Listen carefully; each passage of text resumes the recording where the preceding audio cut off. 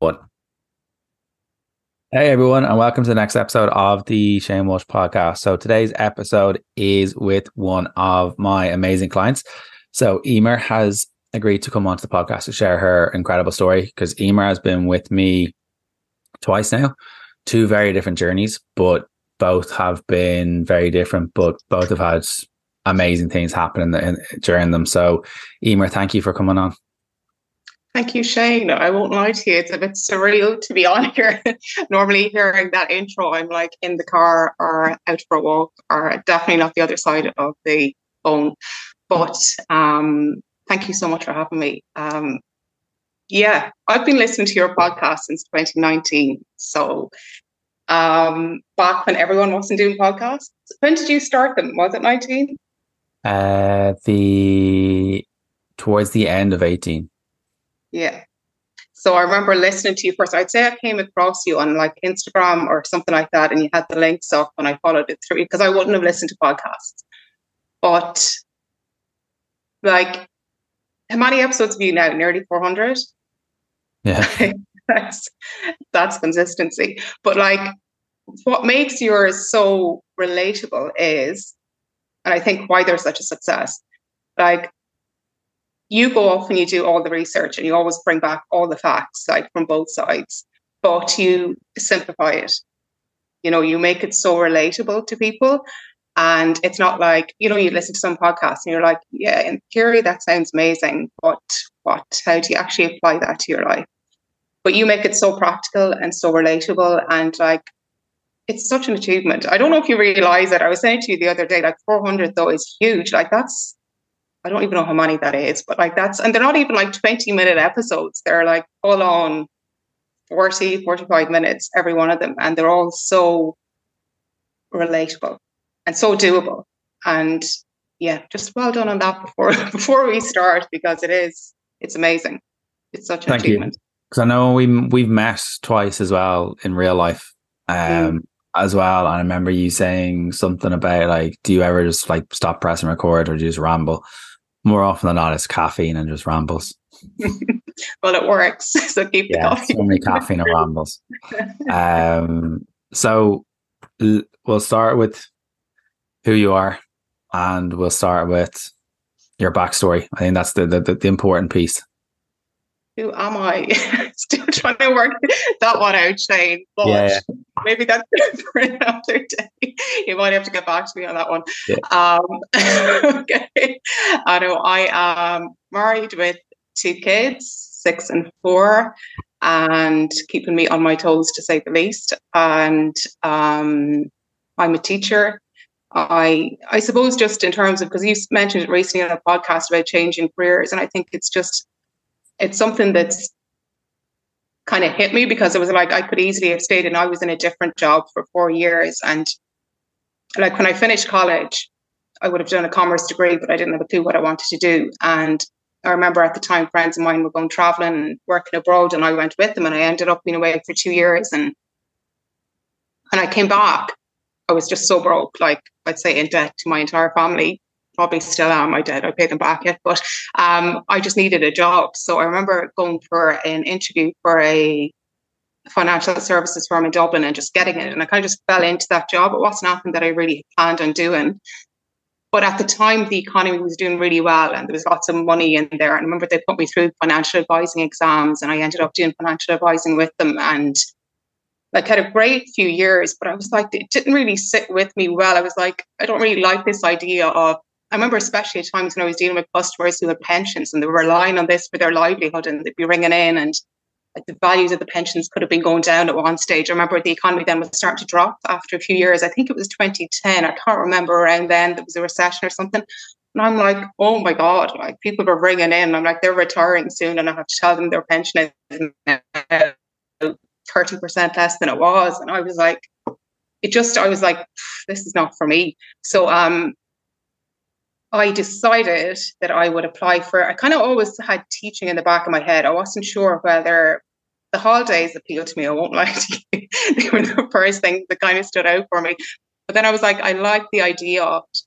So I applied for teaching when I stayed in the job for about 4 years in Dublin.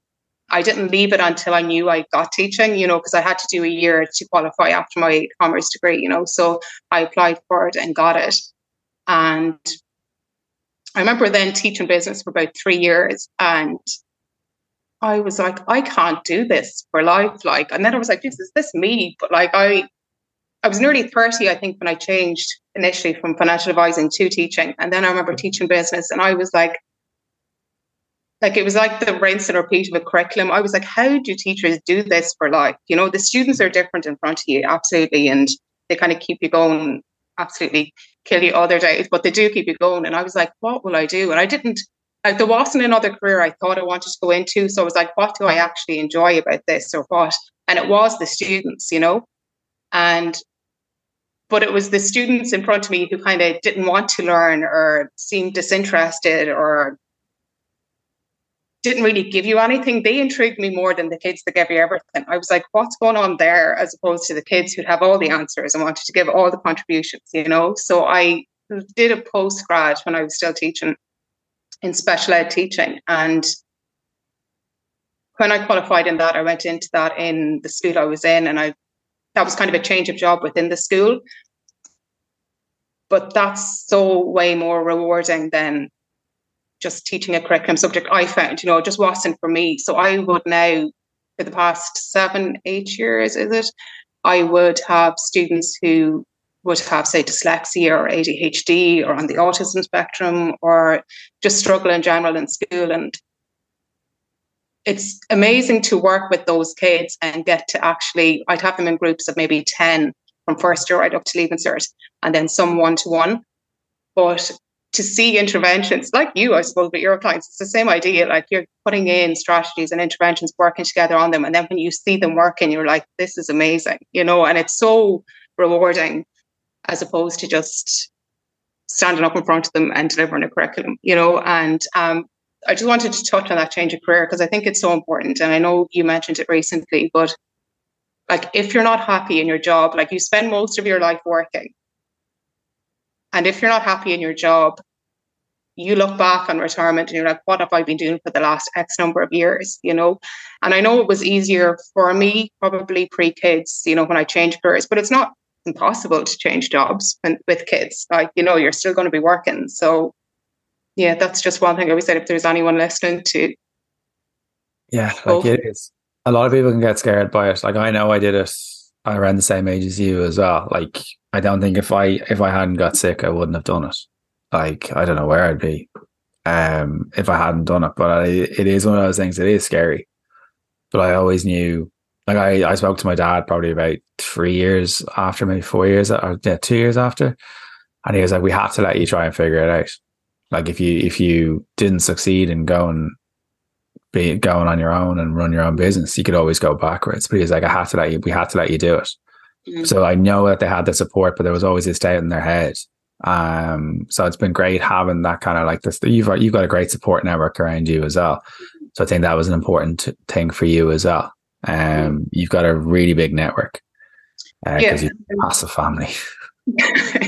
Absolute country family of 7, but absolutely, and it's we'll get into it as we go along, but they would be everything to me, and they would always support anything I did. And I suppose even from an early age, Mum would never have pushed me into anything, or to do anything. It was whatever I was happy doing. And when I was thinking about changing careers, she'd always encourage it. It was just our happiness. That was it. That's all she wanted at the end of the day. It wasn't about staying in a job for a pension or whatever. That was never brought into it, So I suppose, when you see that, or, that's taught to you, then it kind of encourages you to massively, to move along and to make changes. Yeah, massively. So starting out with you, can I talk about starting out with you, because it kind of feeds into the podcast. I remember just by listening to your podcast and following you on Instagram, I actually lost a significant amount of weight, and I was like, Christ, this guy is good. I hadn't even spoken to you at this point, but just by listening to what you had to say, I think it was back in, like, I would never have struggled with weight in my teens or early 20s. I was always really active, played a lot of hockey and sports, and just didn't struggle at all. It was more my mid 20s, kind of late 20s and into the 30s. And I remember listening to your podcast here back in 19 after having my two kids. I'd say it was just after having my second, actually, in 19. And I remember listening to your podcast, and I was like, got to a certain point and I was like, I'm going to contact him now. And I remember then going, it was December 20, I think. I think it was 20 that we had our first welcome call. And I started with you in January 21. And I remember starting with you, I was like, I was just going to be with you for 3 months. And that was the intention going in. I was like, 3 months, I'll lose weight and I'll be happy. And that was it. Like, so I remember getting to a significant point and I was really happy, you know, with the results I got. I remember leaving you and you were like, you knew I wasn't ready to go, but I remember you were like, I'd love to hold on to you. And I was like, oh, this will be fine. I can do this myself. But deep down, I'd say I knew I wasn't. But at the end of 21, I'd say I'd put back on whatever weight I'd lost. I was really unhappy. I remember into 22, just being so unhappy in so many areas of my life. And I would have always kind of blamed it on the kids, which is awful. But like, the boys never slept, either of them, until they were 3. So for those 5 years, from 17 to 22, like, I wouldn't have got a night's sleep. Like, we would have taken it in turns, me and my husband, but like, you're not at the same house, so you wake up, you know. So it was just like, that tiredness was always there. But I didn't realize how impactful that was on your life. You know, I didn't realize the impact sleep had on everything, you know. And I remember so well, it was December, it was Christmas, last Christmas, and I was out for a walk. And I don't know what, but something was pushing me to contact you. Now, I wouldn't have been in touch with you since the previous March. Mm-hmm. And it's so weird because I would delete contacts in my phone. Like, if every Christmas, I'd say, actually, I'd go down through and I'm like, right, I'm not going to contact this person again, delete. But like, your contact, it wasn't even a conversation to delete it. So maybe subconsciously I knew I was going back to you. I don't know, but it was there. And I remember voice noting you, and you were in London or something. I remember you were away at the time, and you were like, look, the best thing would be just to fill out the client form. I'd be in touch with you. And I was like, perfect. And I remember even, like, I was so naive to what we were about to embark on. Like, I remember the client application form. I was probably sitting here, and I remember the kids were running around the place, and I was literally like, not even thinking about what I was answering to the questions. I was literally like, boom, boom, boom, submit, grant. But oh my God, Shane, I'll never forget the welcome call with you, like a week later or whenever you did it. Like, to say I was uncomfortable would be an understatement. I remember the questions you were asking. I was like, I'm actually going to hang up on him. And then I was like, stop. And like, even back, you were so clued in. Like, you knew there was way more going on. Like, and I know that, like, you have a skill, and you can see that. I know that now from working with you through the year. But like, back then I was like, he's actually reading my mind here. So you were like, something happened in your life to, you know, cause you, basically, I was talking about how I would overeat the whole time, evenings particularly, and basically numbing my emotions, and would never have dealt with my emotions. And you were like, something happened. And like, I remember in my head having this conversation as you were asking me, and I was like, my dad died when I was 13, never dealt with it. And I was like, but why would he want to know that? Like, I was clueless of the connection. I was like, what has that got to do with me going back with Shane to lose some weight and count some calories? Genuinely, that's what I was thinking. And we're on the call about an hour, and you were like, I'm happy to wait. And I was like, oh my God. So I was like, look, I said, when I was 13, Dad passed away and I never dealt with it. And you were like, that's it. And I remember at the time going, still not seeing the connection. Like, I was really, really clueless to what we were about to embark on. And then I was like, well, why would it only have been in my 20s and 30s? And then I was just like, Emer, just stop. Like, it gets to a point where you just hold that in for your entire life. And I'm just like, let it go, you know? So I'll never forget, I was so grateful to you after that call. I hadn't even started with you, but I remember messaging you going, thank you so much for being so patient and knowing there was more going on there, you know, at the time. But yeah, that was the start of it all. It's been some journey since January.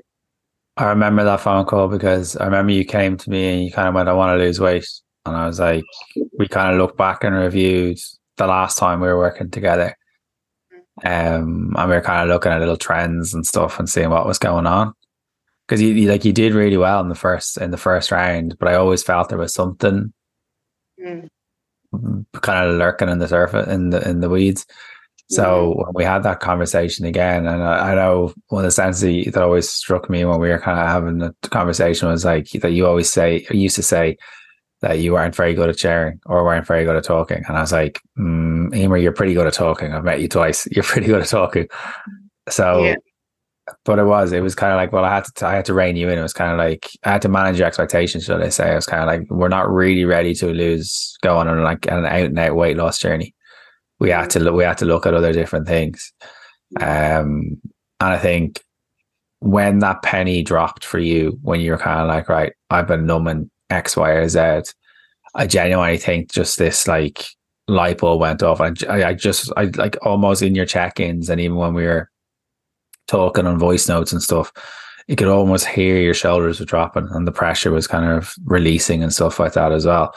So like, it's been pretty cool to see the change that you've made from the first one to the second one. And now we've been working together for 8 months now, 9 months now in the second stint, but it's been a very different journey. It's been very, very different.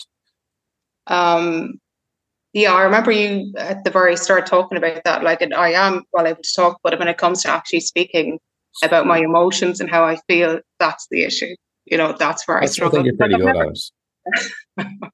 I am now, but back at Christmas, I wouldn't have been like back on that welcome call.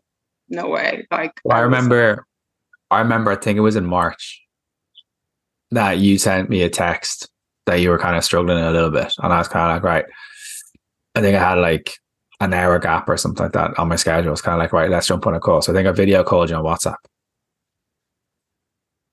And that was genuinely for me, the breakthrough moment for you, when you were kind of like actually ready to properly share what was going on.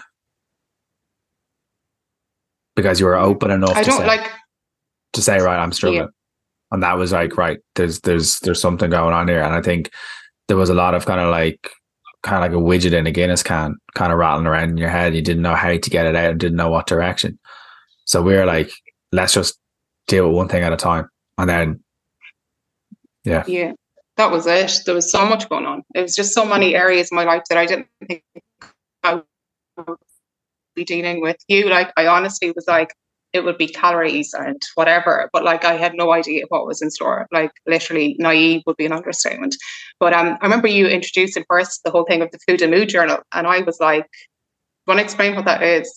I don't know. Yeah, so sometimes like I would say 70 to 80% of my one-to-one clients don't actually count calories. And then whoever's in the female fat loss group, everyone counts calories in that. Because it's just the way that it works because there's a lot more hands-on approach with the one-to-one. But with the one-to-one with the food and mood journal is if someone is struggling with kind of emotional eating or negative emotions or stress eating or whatever like that, we need to be aware of like what's actually causing the eating. So in order to do that, we need to create some sort of like black and white piece of paper and writing it out and having a pause in between someone eating and where they're eating and noticing a trend, because most people just do things like in the living room when they're like watching TV. They're not even aware of it. So the whole purpose of the sheet is to introduce a pause and saying, right, am I actually hungry? What's actually going on? And in fairness, I've had clients who haven't immersed themselves into it because they're too fearful of dropping the stories. But in fairness to you, you were kind of like, there was a little bit of teething problems at the beginning. Like it was just like a little bit of kind of like 1 foot in, 1 foot out, 1 foot in. I was like, if you fully commit to this. I remember you introducing it and I was like again, you were so patient. I would have been like, exit this client. But anyway, when you introduced it first, I was like, I can't do this. Like, I remember about 2 weeks into it and you were like, I think you even phoned and you were like, what is wrong? Like, you have to pause for longer than 30 seconds. But I'm like, I know now I didn't want to sit with my emotions because it was too difficult. Like, it was too uncomfortable. But then I was like, cop on, like, seriously, like, apply yourself to this. I think you even said, like, what would you do if it was one of your students? such a day. I'm like, you're right. I needed that. No, I needed someone to say, "Pop on." So when I applied myself to that, oh my God, I think that was the basis for actually dealing with how I was feeling, and why I wanted to know my feelings in the evenings. Yeah. Because there was so like, initially, do you know what actually, even prior to that, was just, I remember you always talk about just 3 meals a day or whatever, like a couple of snacks. Like, honestly, that idea of setting in a structure of just 3 meals, having that in place was such a basis then following that to food and mood, So I knew at the end of the day, if I was feeling whatever way, did I actually eat during the day? So that would be the first thing. It's like, did I actually eat today? And then when I realized I haven't eaten since lunchtime, that's why I want to eat the world in the evening. That idea. And that was it. Then and it was like the whole purpose of that sheet, because I knew from the first time that we worked together, it was like, right, because of your job, you're either on yards duty or your times aren't yourself, or you're in the room or whatever it is teaching. So from having coached a lot of teachers, you go a long time without eating, and then you have to rush eat to get back to the class after maybe yard duty or whatever it is. And then you're finished school or whatever, 2:30 or 3 or 4 o'clock, whatever it may be. And then you're really, really tired and really, really fatigued from the whole day. And then if you haven't eaten for or lunch or eaten like that, you're going to end up eating the press. So the 3 meals, 2 or 3 snacks was a really, really easy, simple framework. But people are like, it can't be that easy. I'm like, yeah. But like that was the thing when you were saying, like, we're not counting calories this time. I remember, but I was actually so accepting of it. I think I just got to a stage where it was like, he's right. And I was like, just go with them at this point. You fought it for long enough, just go with them. So that 3 meals, but like, when you think about it, like, that's what our parents did. Like, that's what we did as kids. Like, it was just 3 meals. That's what our grandparents did. I know it's very different times, and you can't really compare. There's a lot more involved now, but like, really, it's as simple as that.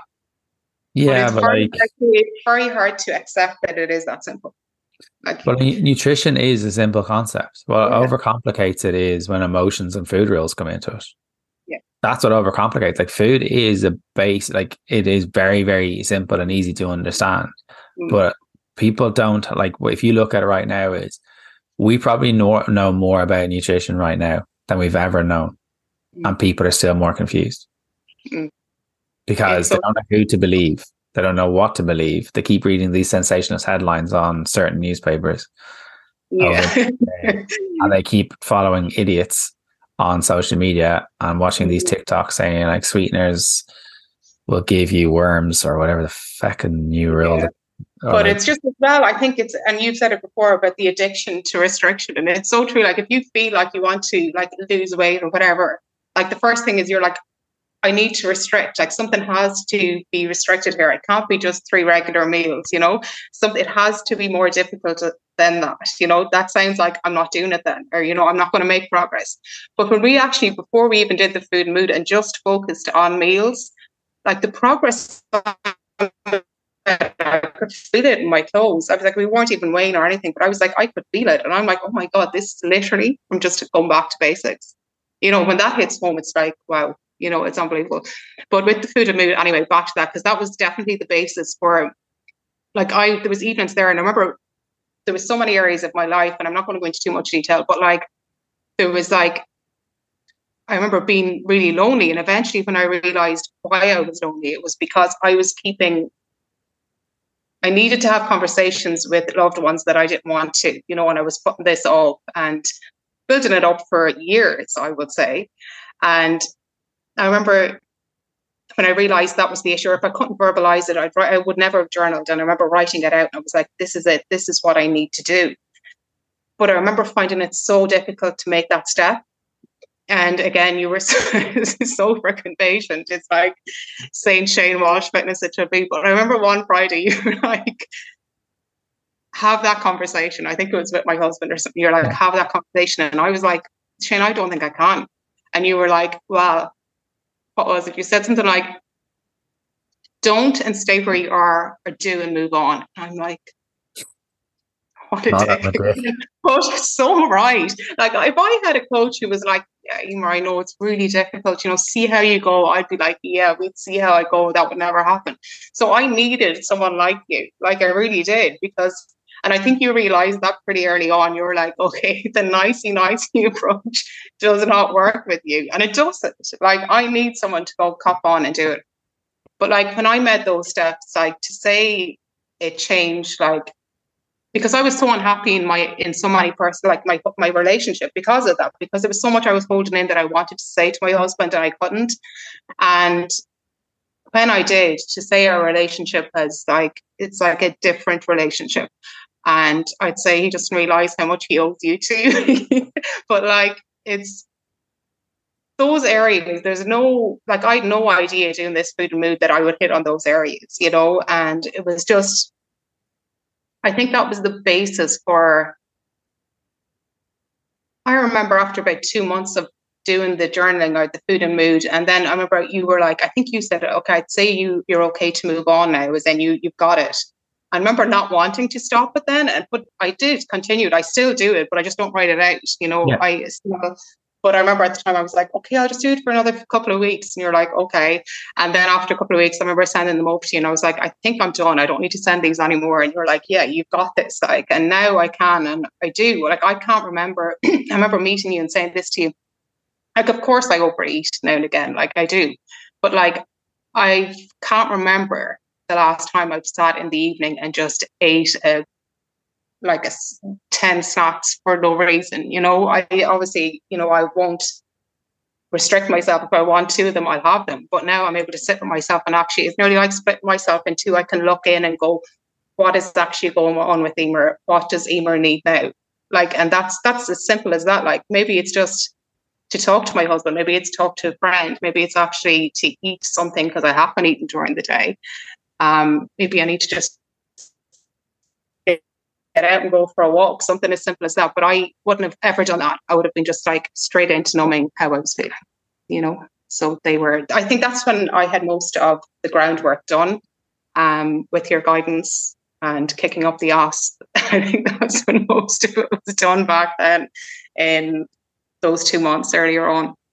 I can assure you I'm not an asshole if anyone's listening to this. It's just sometimes people need the arm around the shoulder, which Emer got, and sometimes people just need a bit of a shake to go in a different direction. But like, because I remember the conversations, there was an awful lot of there was a lot of stories protecting you.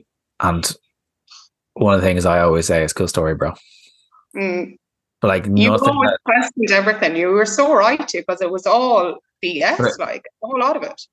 Yeah, but like a lot of it was been there for a while, so like it almost becomes the truth. But for a massive chunk of it, but like I have to, like, you were also patient with me, and what I mean by that is you weren't afraid to question why we were doing certain things, but you were also like, well, I need to do this for another couple of weeks just to kind of give myself some sort of clarity and trust myself. And I was kind of like, yeah, I had to let you go off and do certain things, or let you go off and try different things and see and figure them out for yourself. Because if I had pulled the rug from under your feet and said, right, you're only going back to counting calories, or that you need to go away from the mood and food journal straight away, I do think there would have been some sort of element of fear would have been kind of ramped up completely for you, and you need to deal in certainties. So you're like, right, I just have to trust myself for another couple of weeks. And then you're kind of like what you said there about kind of checking in yourself and saying, right, what does Emer need? Like that, for some people listening to this, they might find that too wishy-washy, but it does work. Like, it's such a simple sentence. Yeah. That would have been me when I was talking to you in December. If you had said that to me then, I would have been like, okay. But it's when you actually start to sit with yourself, it becomes easier then. But like, that's time is so uncomfortable, but so worth it.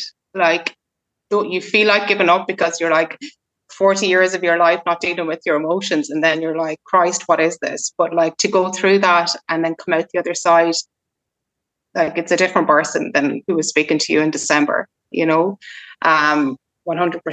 Like, you went on a different journey as well, though. I'm not sure how much you want to talk about it, because I know you've sent me over notes on Post-its.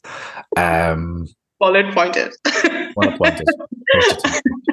Such a teacher. In relation to the different journey that you went on, because I can only get someone so far. I'll always stay in my lane on certain elements of things in relation to the mental health side of things. So I'm going to let you talk about this now, because this is your journey. I remember we were about 3 months in, so it was around March time, maybe April actually, I don't know exactly, but I remember you suggested counselling.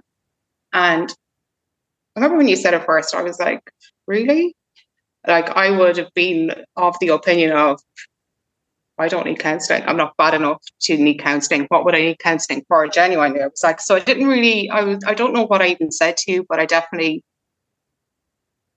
wasn't considering it. And then you brought it up again a few weeks later, and I thought about it properly then, and I was like, I remember you actually saying this to me, and it was so true. Because, sorry, just to say, I don't think I've actually said, did I say it? I'm not sure. But my dad passed away when I was 13. I did say it, sorry, yeah. And I never dealt with that. Like, it was just like it happened, and then you get on with life, you know? And I remember you saying to me, is it that you think you would forget the memories you have of your dad? And I was like, that is it. Like, that is 100% it. That's why I don't want to talk about this. Like, I've never talked about this to anyone. Like, when you're 13, when do you start remembering things? I don't know, when you're 4 or 5. So really, I had 8 years of memories with him. Like, that's very minute, like on a scale of life, you know? So to have those memories, and I would have been very close to him, very close to mom as well. But I think there's always one parent you're closer to. I think it's like me and mom would be very alike. So it's nearly like whoever your personality is like, you're closer to the opposite person. Does that make sense? I don't know. I find that anyway. That makes sense. I would say it's the same in mine. Like, I'm an absolute mama's boy. Absolute mama's boy. And then I'd be very similar to personality to dad, but I definitely have got closer to dad as an adult rather than as a kid. I used to just revolt as a teenager. Yeah, so but I find that even, yeah. So, yeah, I remember when he died, like how quick I wanted to just, I suppose, again, it's back to control, and it's such a control thing. Even back then when I was 13, and you're always like, I do have my hence sending you over the flashcards with bullet points on what we're going to discuss. Do not veer off these, Shane. I know, but like back then, like I remember he was in Vincent's in Dublin, and basically cancer, and they were like, look, there's nothing we can do. It's spread, like, and he wanted to come home. And I remember it was September time. So I think this is always a tough month for me anyway. Like, I was struggling a bit recently, but I always find it that back to school time, because especially now that I'm still in the school environment, I find it difficult. And it was a particularly hot summer when he died. So I think the weather and everything just very like it. It has been very like it in the last few weeks. But I remember him coming home, and we didn't start school that September. So we were basically in the house, and he died on the 20th of September. And I'll never forget, it was during the week. It was like a Wednesday or Thursday, and then it was the funeral and everything. And like, I was back in school the following Monday, and it wasn't that mum was pushing us. Poor mum was just survival mode at this stage. It wasn't like she was pushing us to go back to school, but we wanted to. Like, there were 7 of us in it, and I think it was the only thing that we kind of wanted some sort of normality. Even at that stage, we were so young. But like I went straight back into school, and then you just move on through school. And when I think back, I was more worried about like my siblings, because I was like, I'm third in family, and I was like, at least I have those memories. I was thinking of my younger sister, and she's like 7 at the time, and I'm like, she's not going to remember him, you know? So I'm here thinking about, then my older brother, my dad would have had a big farm, and my brother basically would have taken over. Now, he was only 15 at the time, and saying that. Now, dad's parents were alive, and I suppose granddad would have helped him a lot, you know, my brother, but he's only 15. When I think of it, like, he did his leaving cert along with running a huge farm. It was insane. Like, and it did really well at his leaving cert. So I don't know how he did that. But like, I was more thinking of him, and I'm like, he has to literally grow up overnight. And I was never even looking at me. I was just thinking of everyone else and how, and then I was like, poor mom, like, and it was always looking out at other people. And never thought about how I was feeling, you know, or how it affected me. And I remember meeting people like for years after, because Dad would have been quite involved locally in loads of things, and he was popular, like he knew a lot of people, and they'd always be bringing him up in conversations, and I couldn't talk about him. Like I just, because I never spoke about it, I was like, I'm actually going to start crying now. I can't actually speak his name. So I'd be standing there and they'd be talking about something, and I'm like, that was my life. Like I literally went through life not being able to process it because I didn't process it, you know? And it was so traumatic a time that I just, like, I don't think my emotions ever matured from there, which is really a weird thing to say, but I don't know if I'm saying that right. But like from That when I makes was sense. 13, yeah, I never dealt with it. So it was always there. But when I eventually was like, yeah, I'm going to go to counseling again, thank you so much. I would never, ever have done this without you. But when I went to counseling, like I went in with the fear that I was going to lose those memories, and those memories were like gold dust. I was like, oh my God, they'll be gone. But like, I actually remembered so much more. It was the opposite. I'll never forget one session. I think I messaged you after it. And I remember being in there, and we were in about 10 minutes. And the counsellor was going back to the time that he died or whatever, around that time, something around then. And she was talking me through it. And then all I remember was the counsellor going, Emer, Emer. And I'm like, did I fall asleep? I was genuinely like, what just happened there? And I would find it very hard to switch off. Like I would be the type of person that would always be on and find it hard to go deep within myself. So she was like, sorry, we're going to have to finish up now. It's just 10 minutes over the hour. There's someone waiting to come in. And I actually said to her, did I fall asleep? And she's like, what? She said, no, no. And I was like, oh my God, that was insane. Like it felt like I was hypnotized, but the memories, there wasn't, but like she was talking me through, but like the memories, the detail I had of that time was crazy. So I went into counseling thinking I was going to lose memories, but I actually ended up coming out with more, you know, and that's so lovely because I didn't think I had them, you know.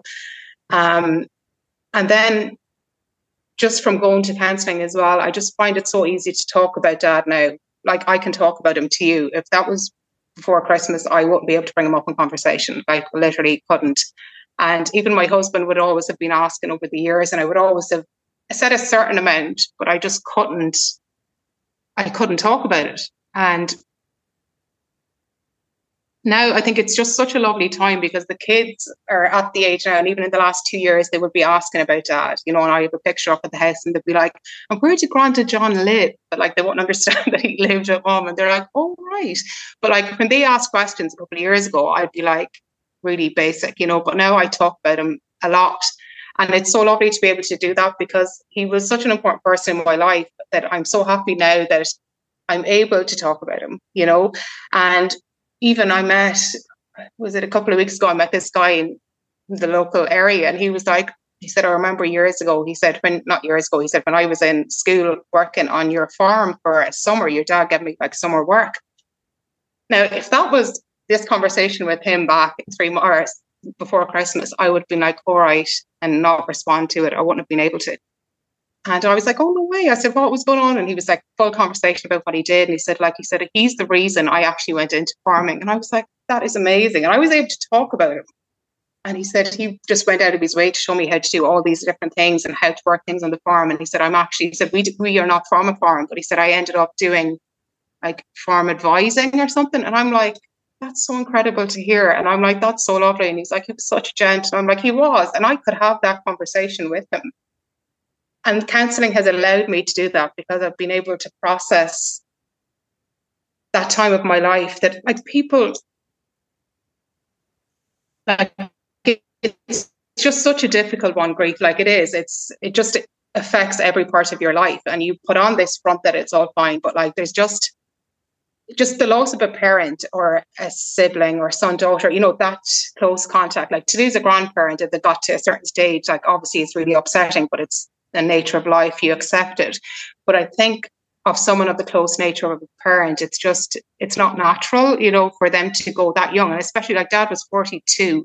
That's what I'll be on my next birthday. Like, I'm like, he was so young, like incredibly young, you know. And I think when people lose someone like that, they think that you just, when you're young, when you're only 13 or whatever age, you think it's okay to just move on. But like, it just eats away at you is the only way I can describe it. Like, it's always there. And don't get me wrong, the void is still there. It hasn't gone because I've gone to counselling. But counselling has just helped me process it, So I would say to anyone that's listening who has lost to someone of that nature, you think you might be okay. I thought I was okay. But you will be a different person when you actually go, and because you don't have those conversations you might talk about whoever you've lost to a certain extent, but you'll never go into that detail or go back to that time because it's too upset for you, But when you actually talk to some professional about it, it's like a ton weight lifted. I can't describe it. It's really hard to describe, but I feel like a different person. And I am so indebted to you, Shane. I said it to you before, like, honestly, if Dad was here, he'd be the first to shake your hand, because honestly, I would never have made that move. Like, there's no way I would have thought I was bad enough for counselling. Not a fear of it. I would have been like, I don't need it. I'm grand. I've got this far in my life. And yeah, that's my one piece of advice there. If you've lost anyone, just talk to someone. And like, there is free services. It is expensive counselling, but there's free services. I would say use it. You won't know yourself the other side of it. Thank you for sharing that. That's okay.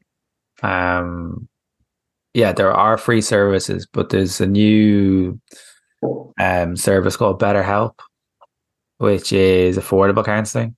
So you pay monthly for it, but it's an app, and you sign up on a monthly payment or whatever it is. And I think you get like 4 sessions a month out of it, I think. But you get assigned based off how you're feeling or what your need is. And then you have this recurring meeting with someone. So like that's one way to do it. It's probably about 50% cheaper than probably normal counselling. So it's a lot more affordable. Like, I'm a huge advocate of counselling. Like, I wouldn't be here if I didn't go to counselling. That's me being blunt. Like, that's me it saved my life. So, yeah, like I'm a huge advocate of it. I understand where people are at when they say that they don't feel it's for them, or I understand where people are saying that it's not, that they're not like, oh, I'm not ready for it, or I don't feel I need it. But it's kind of at the same point, you're kind of like, if your arm was broken, you'd go get it fixed. If your engine was broken in your car, you'd go get it fixed. But why is it when we have to like literally hit the rock bottom with our head or our mental health for people to go and look after themselves? Unfortunately, I think that's where people needs to go to, rather than actually check it and say, right, I probably could do with actually talking to someone.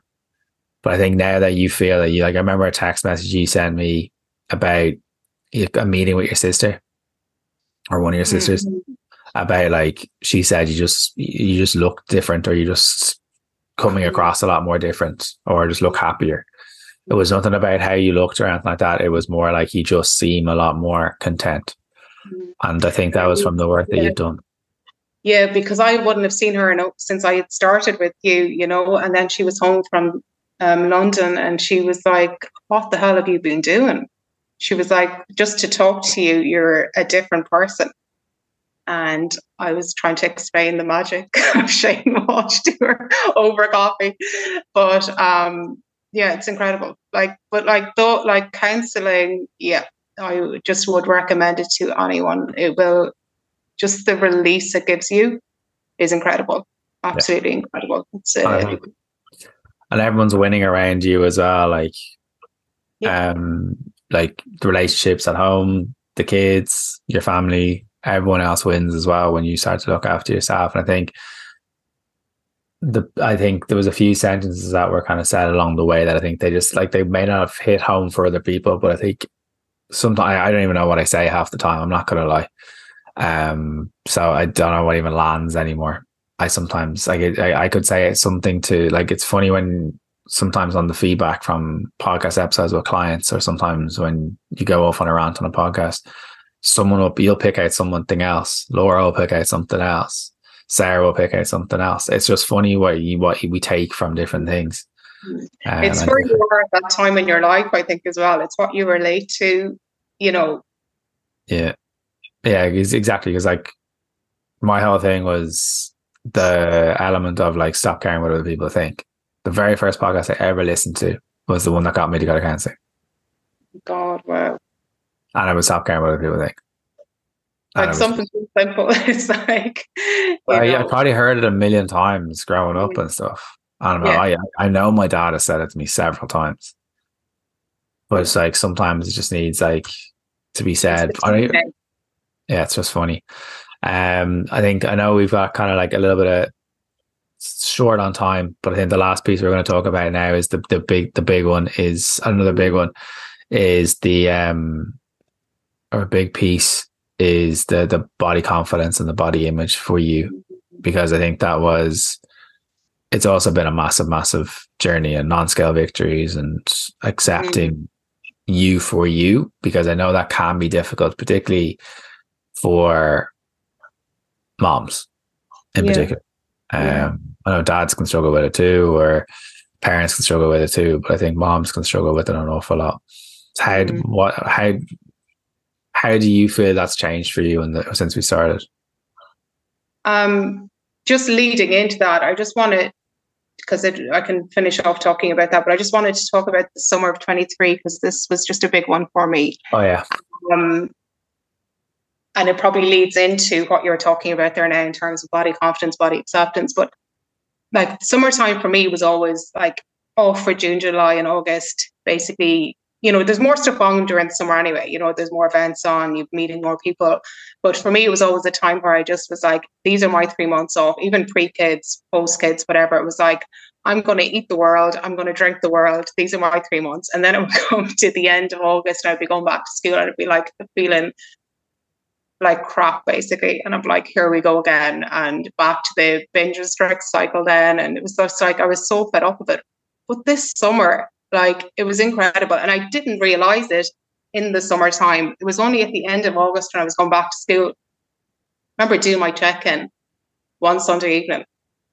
It was probably before I was going back to school or something. I don't know why, but I looked back over the summer, June, July and August. And not once did I think about my weight, how I looked, how I felt. Like I had the best summer. Pretty happy summer from what I saw.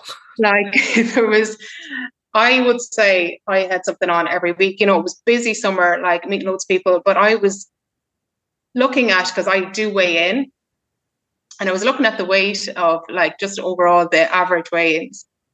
And I was like up and down, whatever, by, each weigh-in by whatever. Can't even remember. But I remember thinking, that's maintenance. Like I didn't get the idea of maintenance, but I was like, that is it. And it just hit me. And I was like, what was different about that summer that allowed that to happen? Where it never come into my head about weight loss, but yet I was maintaining. Do you want me to tell you what the difference was? Yeah, go. You were being present. Shame. That's it. And thank you. Another golden nugget from the king here. But like, I remember on check-ins, you'd be always saying, like, if I was at something, an event or something, you'd be like, I hope you enjoyed it and got to be present. And I'm not going to lie to you. I was like, is this like a South Dublin thing that they're like a Black Rock thing? I'm not sure. I used to be like, is this like, I hope you got to be present? Like, what is this? So I'm not going to lie, I kind of ignored it most of the time. But when when I realized what you meant, to say it changed my relationship with family, friends, and in turn food would be an understatement. So I remember it was probably like, I'd say it was actually after the first month of the holidays. It probably was into July. And I was like, I know what he means. I'm going to practice this. I remember then, like, I'd be meeting friends and like the phone would be left in the car. And by me being present with whoever I was with, it actually made me present with my food. So I actually knew when I was feeling full then, so it actually was like, okay, as a byproduct of me being present with whoever I'm with, I'm now realizing that I don't need to finish whatever this is that we're eating. If I get to a point and it's 3/4 ways eaten, that's fine. I feel full content. I would never have done that before. It would have been like, I bought that, finish it. That was the whole thinking behind it. And when you practice, now don't get me wrong, I'm not present 100% of the time, 70 maybe, but 70% it makes you realize how absent you've been.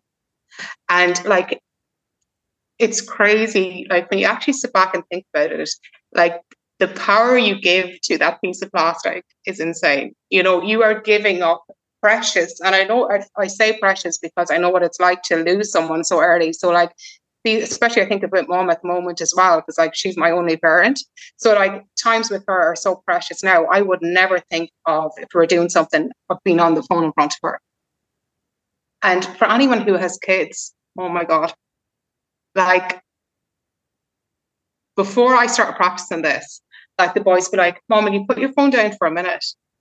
And it's only when I start practicing being present, I'm like, oh my God, what are they seeing here? Like they see this piece of plastic as being a priority over them, over their attention. And that's it. Like you're giving your attention to this. That's all they see it as. That's nothing to them. They're 4 and 6, so they don't know what it is.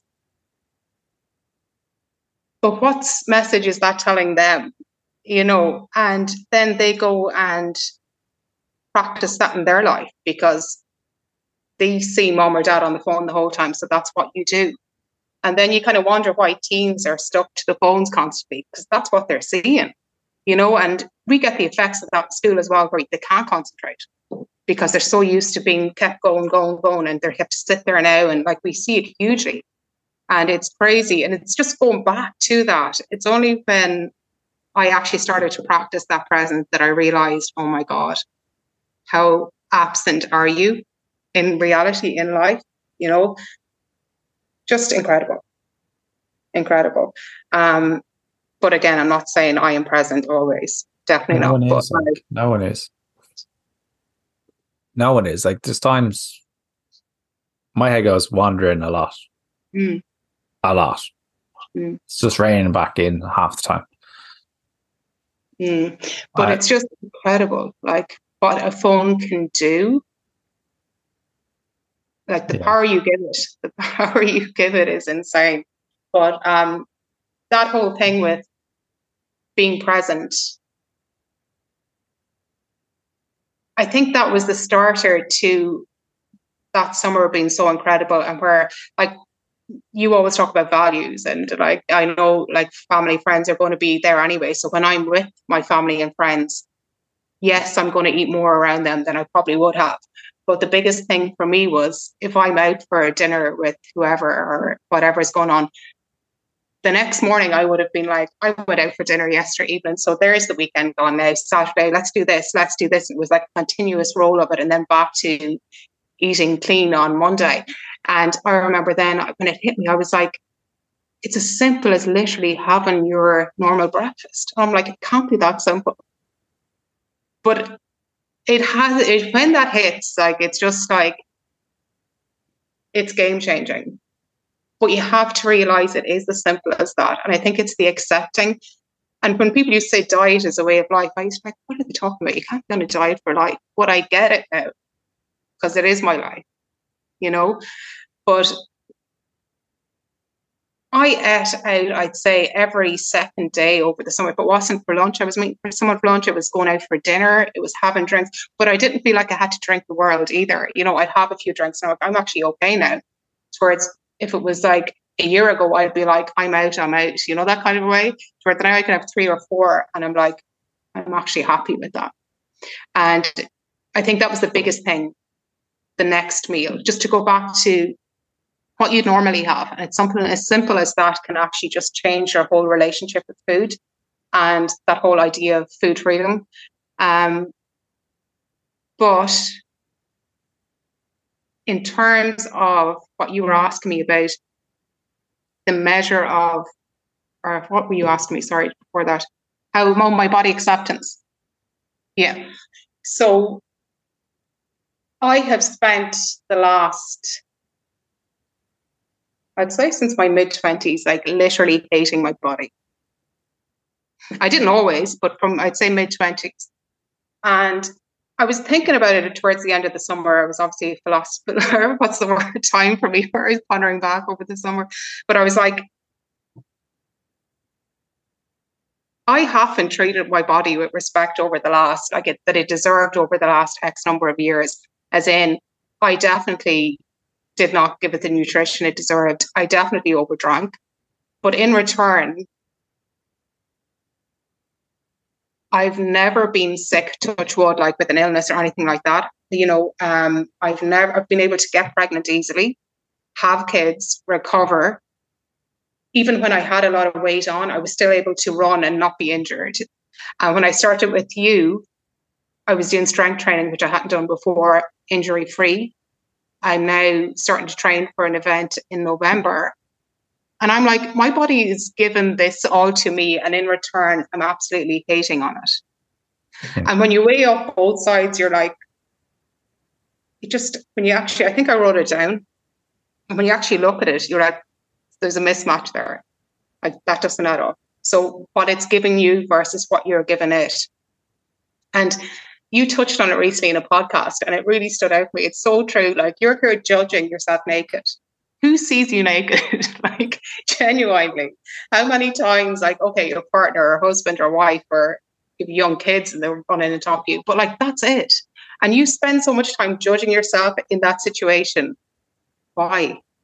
Like, and those people that I just mentioned, they're not with you because of that. And if they are, not really a solid place for a relationship, but like, it's not like they're not with you because of that. It's because of who you are and the connection you have. But when that hit home to me, I was like, you know what?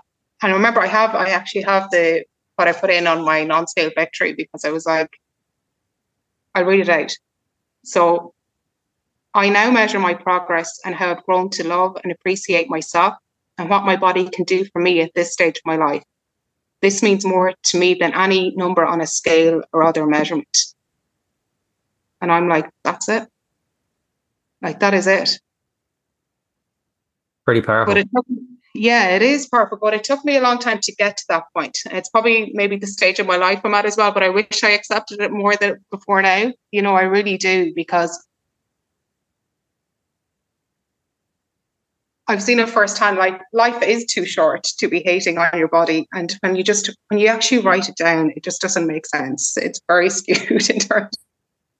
So, the hate you give your body versus what it gives you, it doesn't add up. That was one of my latest, I don't know what word to use for it, but probably game-changing moments for me in terms of the whole transformation has been accepting that.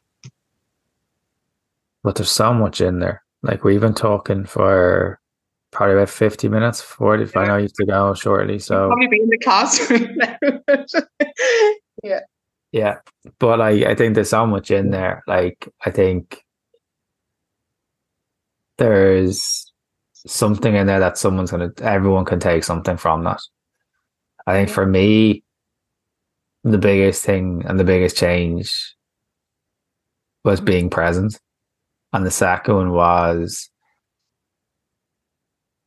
willing to accept that you didn't need to give up the memories. But I think when you went into the counselling knowing that wasn't the aim, because some people go into it with the fear of judgment. That's the big thing that people go into counselling with. But for you, it was like, I don't want to be like, have to shut off these memories. But if anything, it actually did the opposite. It made them more vivid. It made them more transparent and made them stronger. Now, someone else might not get that experience, but what I'm saying is it's pretty cool to see the work that you've done on yourself over, like, we've been working together again for probably the last 8-9 months. The last 8-9 months, like, going forward, like the mental freedom that you have and the mental capacity you have to actually be present with your kids, be present with your partner, be present with your family, and just be present with yourself. It's pretty cool to see. And I don't think if you look, I know you've got your challenge or whatever it is in November. There was no way in hell you would have thought about doing that a couple of years ago. But Like, Shane, I know you hate compliments, but I'm going to say, like, honestly, people say that, like, you've changed my life, but if I hadn't started with you, I do worry as to where I would be now, because I was at such a bad place in my life, and I could easily have gone to, like, I remember there was a new gym set up locally, and everyone was getting all these 3-month transformations from this guy in there. And like one of my friends went, and I remember she was like, "Oh my gosh, you look amazing." And I'm like, I'm so glad I didn't do that. Like, I could easily have done that. I didn't got a 3-month like transformation. That would not have looked at any of the areas you just mentioned. Like, I had no idea we were going to ever talk about any of those. Like, if anyone is listening, like, it's never too late to change. That's what I want to say. Like, even if you're in your 50s, 60s, 70s, like, you still have a lot of life left to live. And it's never, like, I would have said, there's no way I would have been able to do that. Like, you said that to me last December, that I'd be in this position now, I would have been like, no way. I remember, I think you even said it to me at some point in long. You were like, you look back at 23 now and you'd be like, oh my God. And I remember thinking, will I? But like, if I can change, I've had years, as you said, those stories, like 40 years of stories, you know, and I was able to. But Shane, you have such a talent. Like, you are naturally talented at just, you have this, I don't even know how to describe it, but like, in terms of, like, I know mindset is such an important thing for you, but like, there's very few PTs I can think of one other. You probably know who I'm talking about from Galway. I can think of one other guy who just deals with that whole idea of straight away. yeah, like, of when you look at the mindset and your connection and your relationship with food, everything else just follows. Like, we didn't focus on weight. We didn't focus on, and there was the whole thing of that was another thing, having no end date and no end weight was another game changer as well. Where I wasn't going to you saying I want to be X amount by X date. Like, that was just the freedom of all of that, you know. And I would say to anyone out there that's listening, if you're in a position to get a coach, oh my God, to say Shane would change your life. And I know there was an email recently, Shane, that I saw, and I'm like, that is me. It was another client that worked with you. And like, I was reading that email going, she was probably in a similar position to me, as in years of stories or whatever, and then worked with you for X number of months and is a different person. And she was talking about food freedom, and like, it's so possible to do if you have the right person behind you. And I know you're always so modest and you're like, it's the work you've done, but I'm like, no, it's not. It's the guidance that you've given me, because there's so many times, if it was the work I was just doing, I would have given up like back in February, March, you know. But yeah, if I'd say to anyone that's listening and you want to make that change in your life, honestly, I can't think of anyone else other than, but we won't go there. But I can't think of anyone else other than Shane who could do that. And even if you can't afford a one-to-one, like, you have the female fat loss program. And I know the work you do with those clients is freaking impressive. Like, so you probably do go above and beyond for those clients in the group as well. So like, that's another option. And I would say to you, you will not regret it. Like, I am 100% a different person to who I was 9 months ago. And it's because of you. So thank you, sir. Take a bow. Thank you so much. Thank you. You know I don't take compliments very well. Yeah. So I really wanted to have a few for you. Yeah, if because Emer has asked me not to use the video, so I'm glad she's not using the video to see how awkward I am. Oh yeah. But it's been incredible. Yeah, no, but it's been a very different journey from the first time. The first time was but the first time you did put a deadline on it. Yep. But I didn't have the skill set as a coach to go through what you were like to work with what you were trying to work with. And I'll always remember the second phone call of like, we're not ready to lose weight. I was like, X, Y, or Z. It's like, well, I'm happy to wait. Yeah. And you're like, I'm here to give you my money. You have such patience though. Like, and even I was saying that before as well, just to let you know, like, you had me so you had so much work done with me that I remember going to counselling and the counsellor asking me questions. She was like, "Oh my God, your awareness is amazing." And I'm like, that would be Shane Walsh's instruction. I was telling her about you and she was like, "That's incredible." And I was like, "He's the reason I'm here." And she's like, "I've never heard of coaches like here around these parts referring clients to counselling." She was like, "Who is that guy?" But honestly, I was so prepared to, and I think that's why I had such success as well in counselling, because you had gone through so much of the work with me and gone through so much of the stories, and just my awareness was unbelievable.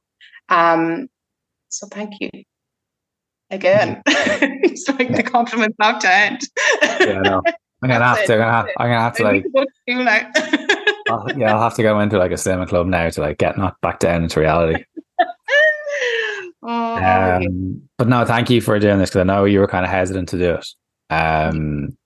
But I appreciate you doing this, because it's not easy to come on and talk about life and all that kind of stuff. So I do appreciate you coming on.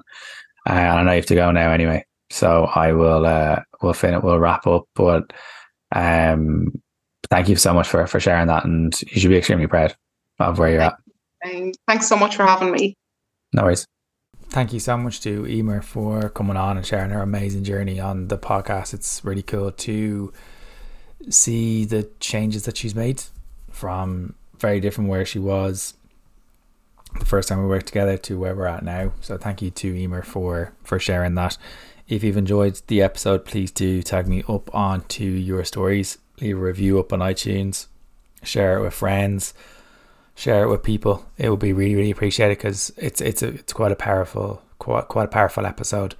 If you're interested in working with me, please do pop me a DM, or you can click on the link into the show notes and we can book in a free welcome call. So hopefully you've enjoyed this episode, and thank you again for Emer for coming on. Please leave a review up on iTunes and up on Spotify.